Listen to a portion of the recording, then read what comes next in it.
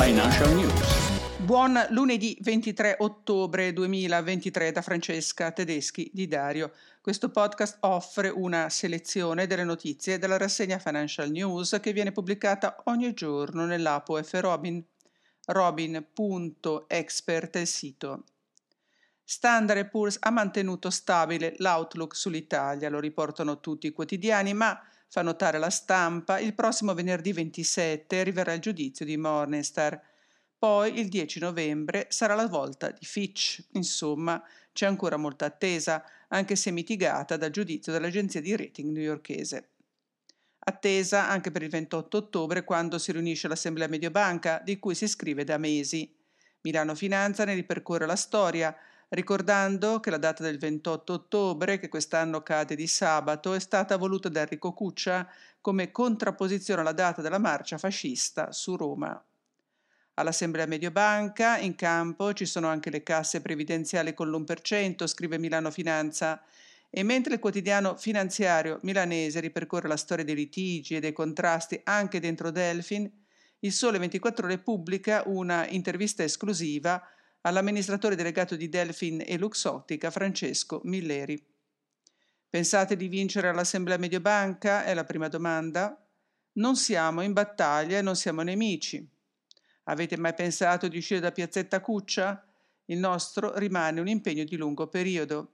Milleri ha sottolineato che la stabilità di Delfin non è a rischio, blindata come è dalla governance voluta da Leonardo Del Vecchio.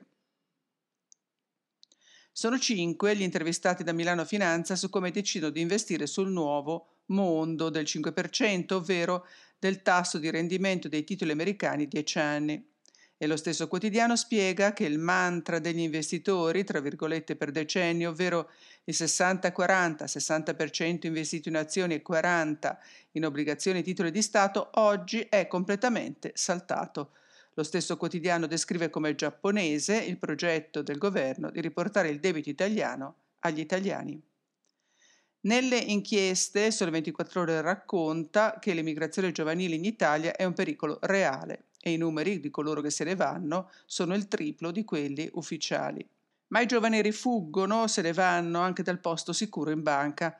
Lo ricorda Giuliano Xausa, segretario generale della Fabi, mentre il responsabile della Fabi, Sileoni, minaccia di rendere ingestibili gli istituti di credito alla vigilia di un incontro per il rinnovo del contratto definito da Milano Finanza come cruciale. In una fase di grande incertezza, 2 importanti fonti giornalistiche internazionali, The Wall Street Journal e Bloomberg, chiedono lumi ai propri esperti e agli economisti intervistati sul futuro dell'inflazione. Gli economisti sono diventati ottimisti sull'economia statunitense, commenta The Wall Street Journal. Ora pensano che l'economia americana sfuggirà alla recessione, che la Federal Reserve ha finito di aumentare i tassi di interesse e che l'inflazione continuerà a diminuire. Nell'ultimo sondaggio trimestrale del quotidiano, gli economisti aziendali e accademici hanno abbassato la probabilità di una recessione entro il prossimo anno, passando da una media del 54% a luglio a un più ottimistico 48%. Secondo gli economisti di tutto il mondo sentiti da Bloomberg, le banche centrali non distruggeranno le loro economie nella fretta di raggiungere gli obiettivi di inflazione, il quantitative easing sarà usato con più parsimonia in futuro e la politica fiscale rischia di contrastare il lavoro delle autorità monetarie. Interessanti grafici mostrati a supporto di queste previsioni.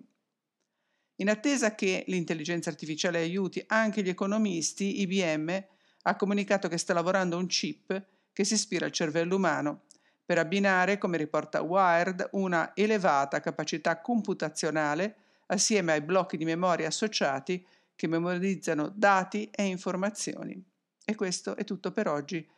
In ofcloud.it è possibile scaricare i report, la bussola retail, la bussola wealth, la bussola ESG del mese, oltre ai bouquet verticali con gli aggiornamenti su conti, depositi, mutui e prestiti, ed è in arrivo la bussola PMI e Small Business. Chi non vuole farsi battere dalla concorrenza deve conoscere ciò che fanno e pensano i propri competitor e con l'app OF Robin, oltre che con i database prodotti bancari e assicurativi con il report della serie La Bussola, lo si può fare in modo semplice e immediato. Buona giornata, buon lavoro a tutti, a domani.